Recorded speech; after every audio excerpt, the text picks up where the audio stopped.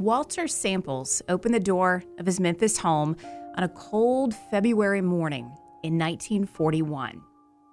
He grabbed the morning edition of the Commercial Appeal, and as he reached down for that newspaper, he was surprised to see a bottle of milk had been left on the porch. It was odd because he hadn't placed an order with his milkman.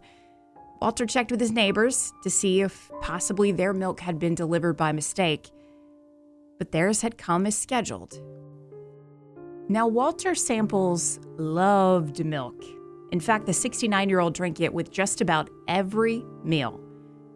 He assumed it was a sample of some kind from a new dairy, so he placed the bottle in his refrigerator and thought nothing of it until he dressed for the day and made his breakfast. Soon after Walter drank a glass of that milk, he learned that old saying is true: revenge is best served cold. Welcome to Southern Mysteries, exploring history and mysteries of the American South. I'm your host, Shannon Ballard, and this is the mystery of the poisoned milk bottle. Walter Samples was born in Missouri, where he attended university and studied engineering. He served with the U.S. Army Corps of Engineers during the War of 1898, known as the Spanish-American War. Walter relocated to Memphis around 1901, where he continued to work with the U.S. Engineers until he retired. At 69 years old, Walter lived alone and led a rather quiet life. His neighbors liked him, but never really felt like they knew a lot about him, apart from him being a bachelor with no children. They also assumed he had a lot of money because he owned several rental properties and had retired with a pension from the War Department. He was that older, friendly-looking, white-haired guy in the neighborhood who always said hello when he was out working in his yard, which he took great pride in maintaining. Walter was away from home most nights through the week because of his passion for playing bridge and his volunteer work for the Memphis chapter of the Spanish-American War Veterans Association.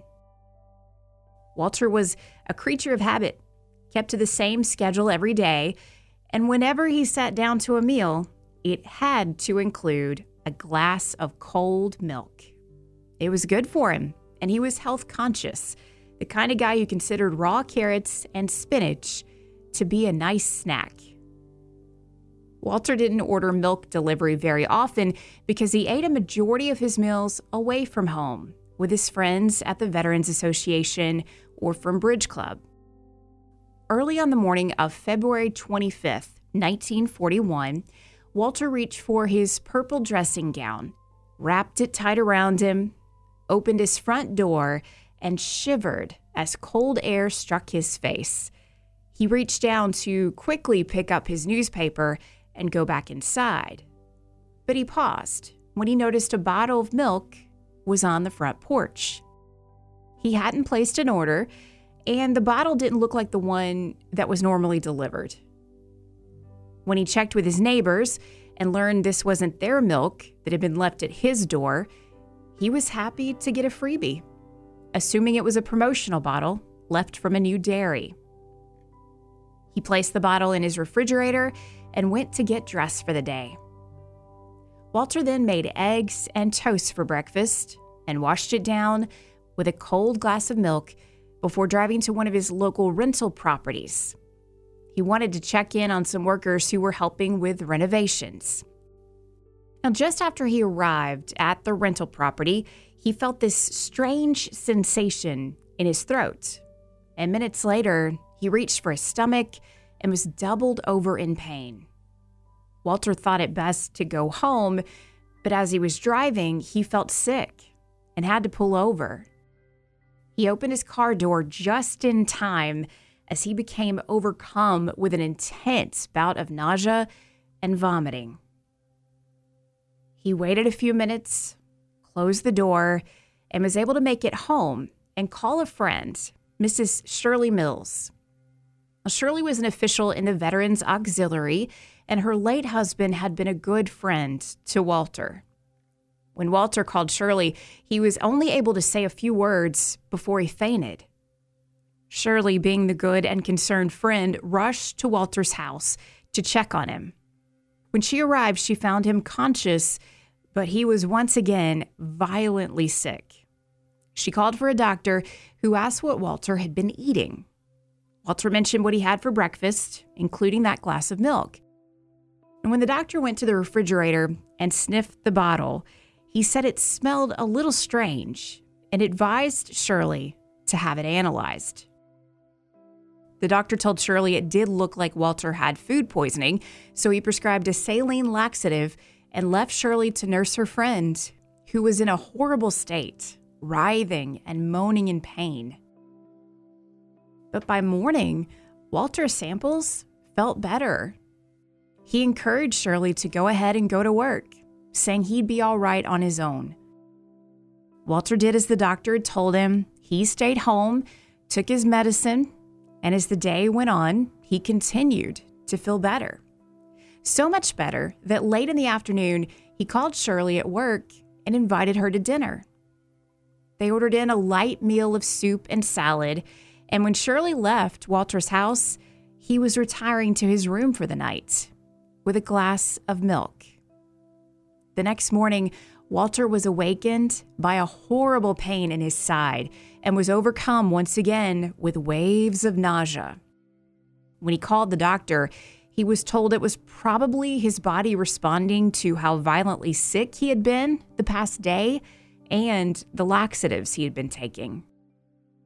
But when Shirley stopped by around noon and saw Walter once again doubled over in pain, she told him it was time to go to the Veterans Hospital. She called for an ambulance, and even as he was dealing with that intense pain, the always sensible Walter asked Shirley to call and have his newspaper delivery stopped in case he had to stay at the hospital for a few days. He didn't want newspapers cluttering his front porch and causing an eyesore for his neighbors. When Walter arrived at Veterans Hospital, doctors began running tests, and Walter was calm, seemed to improve a bit. He talked to Shirley about a flower sale they were helping arrange to raise money for the local Veterans Fund.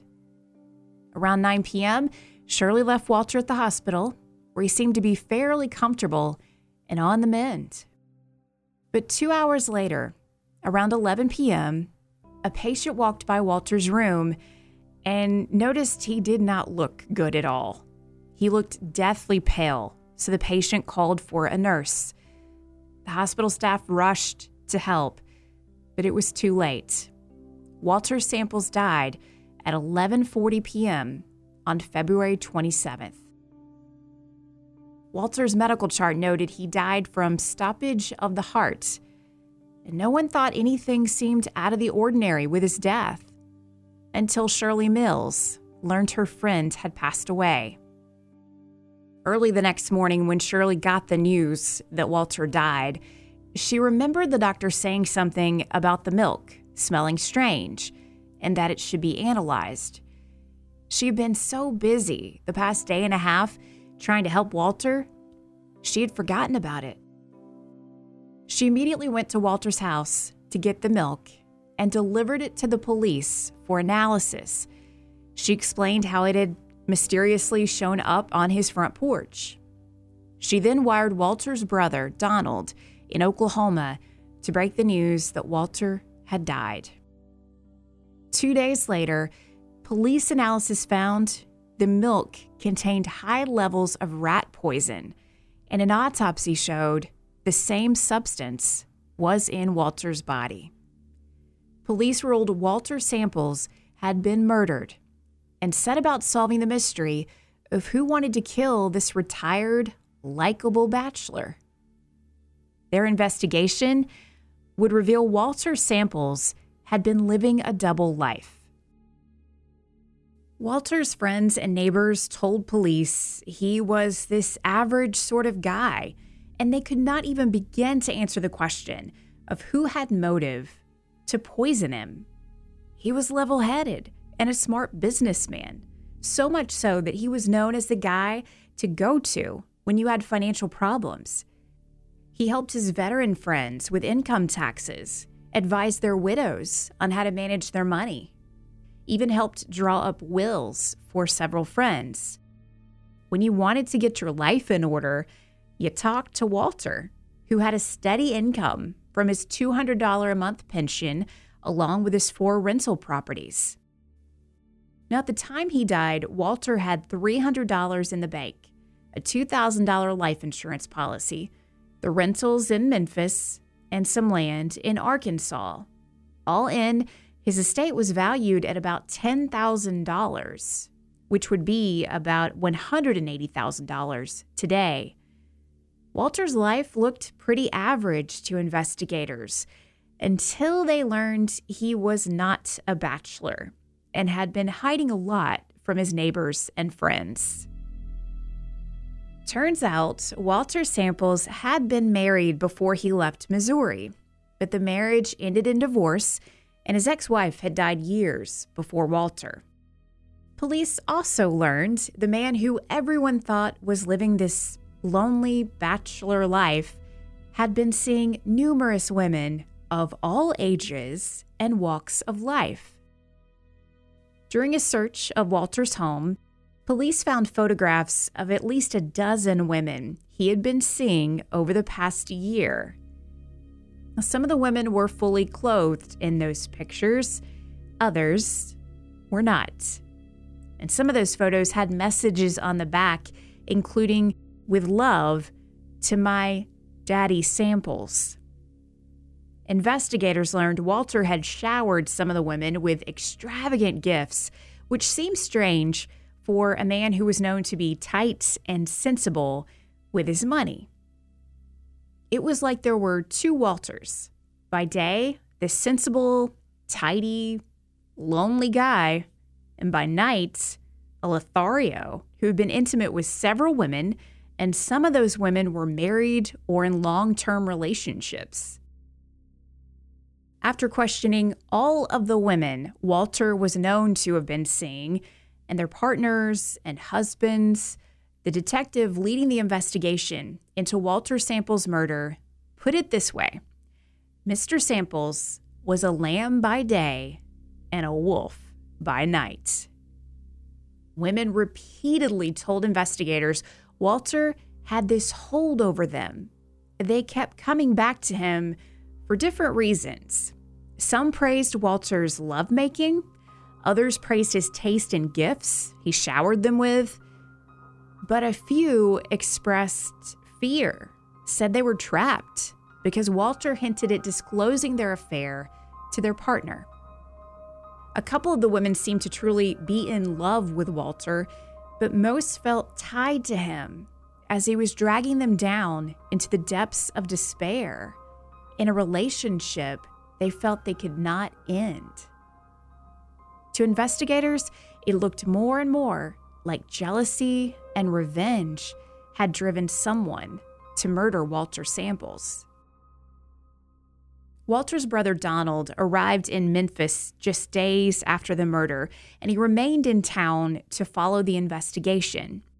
He and his wife stayed at Walter's house, and Donald agreed to talk to reporters 2 weeks into the investigation, saying he did not believe his brother had had multiple affairs. But he did believe his brother was a victim of greed and jealousy. When he spoke to the press, Donald repeatedly told them to look for the female. He didn't know who this was, but he said he was convinced a woman murdered his brother. And in a twist fitting of Walter Samples' secret life, it would be a woman who helped break the case wide open. Walter's friend, Shirley. Now, following his death, Shirley stopped by Walter's house to see his brother Donald and his wife. And weeks into the investigation, there were constant articles in the Commercial Appeal about Walter's murder and all the women he had been seeing, which sparked a memory for Shirley. She told Donald Samples that she felt like she may need to tell police about a strange encounter she had in Walter's house 2 years earlier.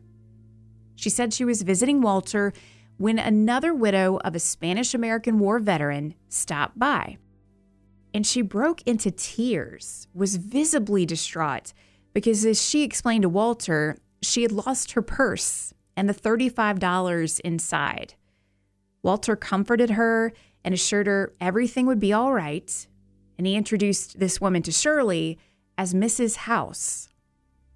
Shirley said the encounter was memorable because when she was leaving, she looked back and she saw Mrs. House peering after her from the front window, and the look Mrs. House had on her face made Shirley very uncomfortable.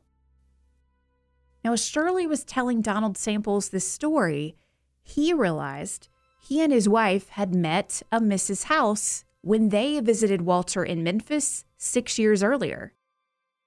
They reported the meetings to police, who tracked down Bertha Hamilton House. Bertha and her husband Louis were in their early 40s, and back in October 1940 had moved from Memphis to a newly acquired 1,400-acre farm just outside of Columbus, Mississippi, which is where Memphis police met the Houses at Green Pastures Farm. They questioned Louis and Bertha for 6 hours. Bertha explained she knew Walter, had met him about a decade ago when she was selling washing machines. He had been kind to her, but she maintained their relationship was strictly business. Louis said he knew nothing of Walter's murder and said there was no way his wife would be involved.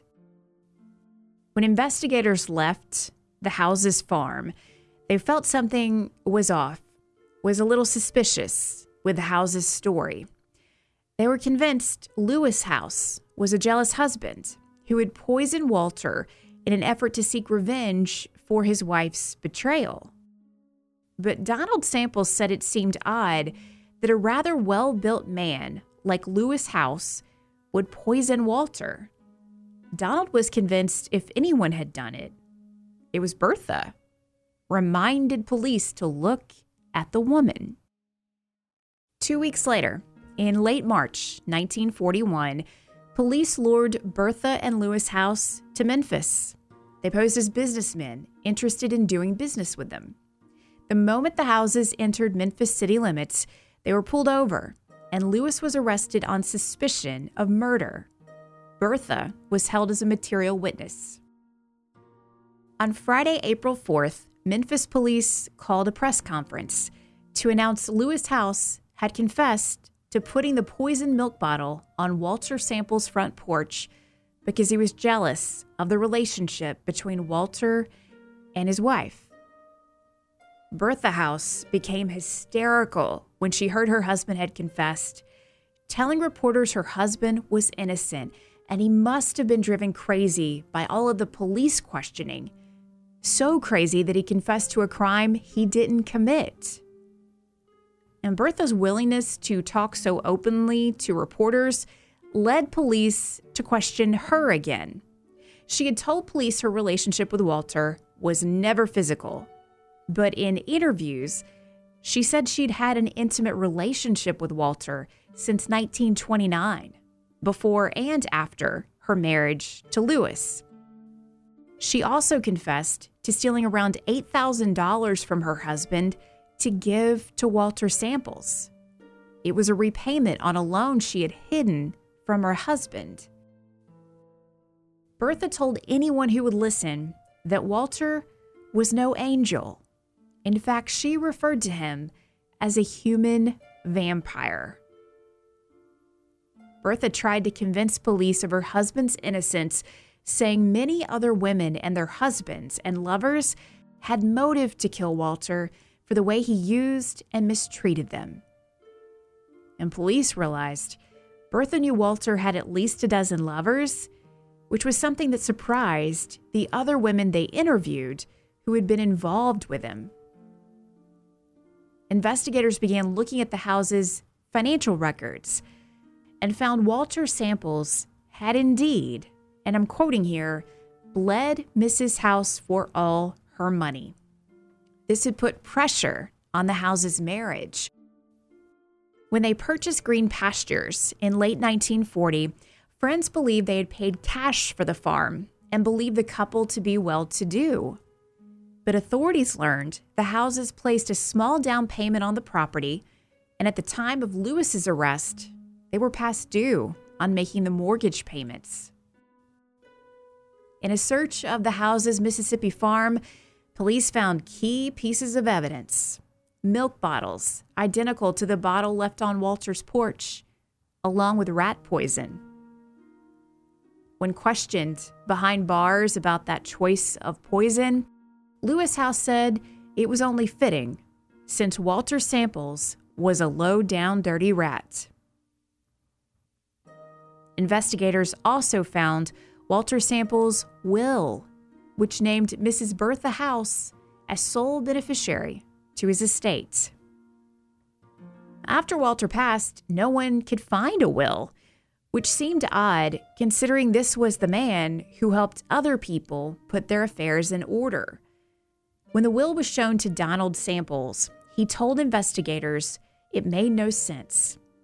There was no evidence his brother would have named Bertha House as sole heir of his estate.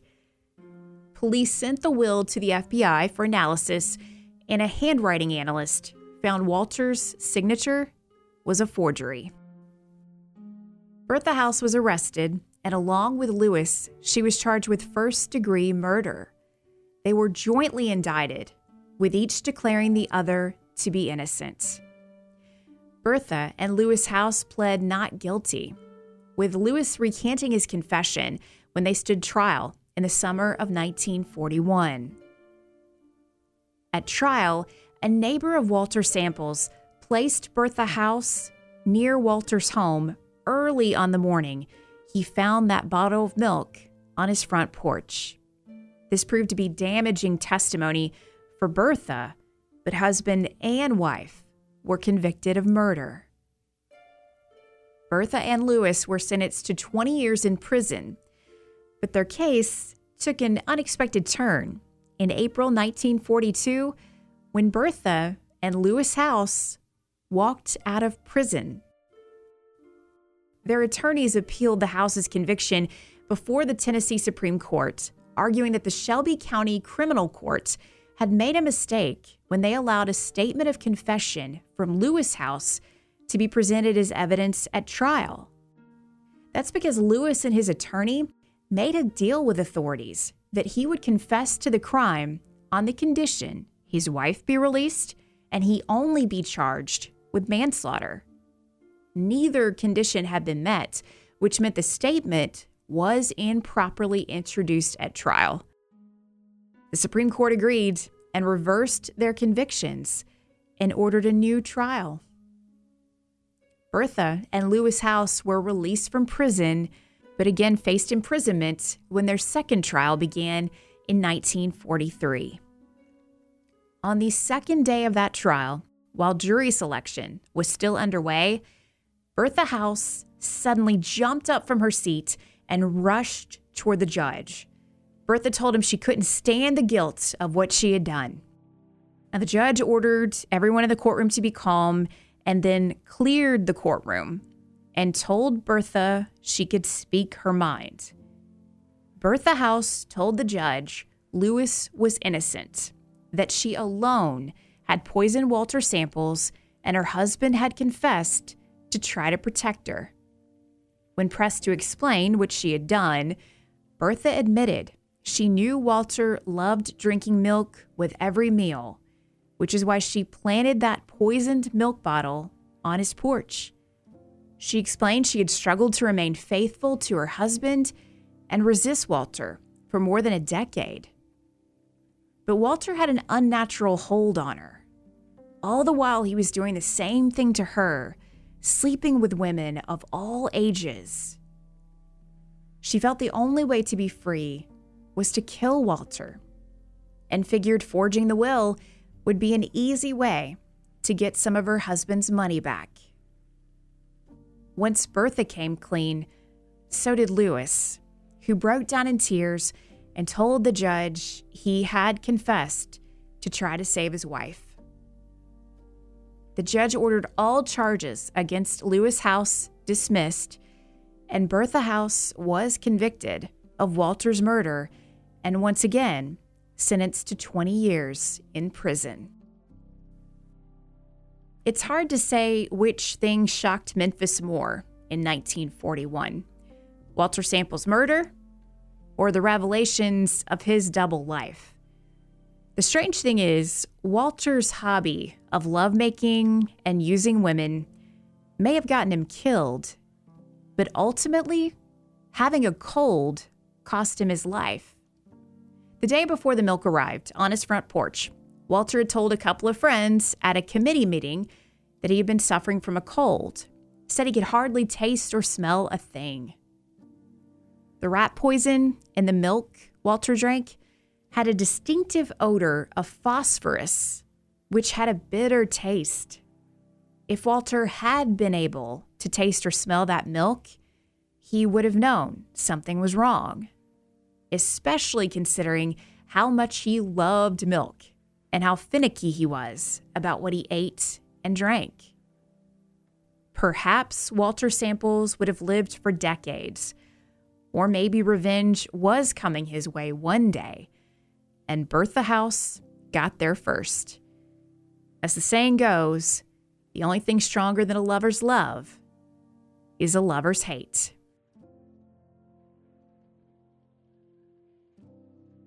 Southern Mysteries is created and hosted by me, Shannon Ballard.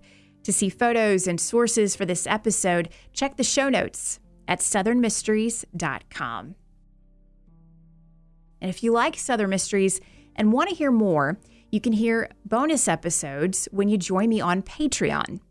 You can catch up on all the Southern Mysteries Shorts episodes at patreon.com/Southern Mysteries. And to ensure you never miss a new episode, make sure you tap the follow button where you're listening now so you always see when that new episode goes live, since this is a bi-weekly show. And if you like Southern Mysteries and want to encourage others to listen, rate and review the show where you're listening now so other folks know it's worth checking out. It's another way to support the podcast. I appreciate that and appreciate you so much for listening to Southern Mysteries.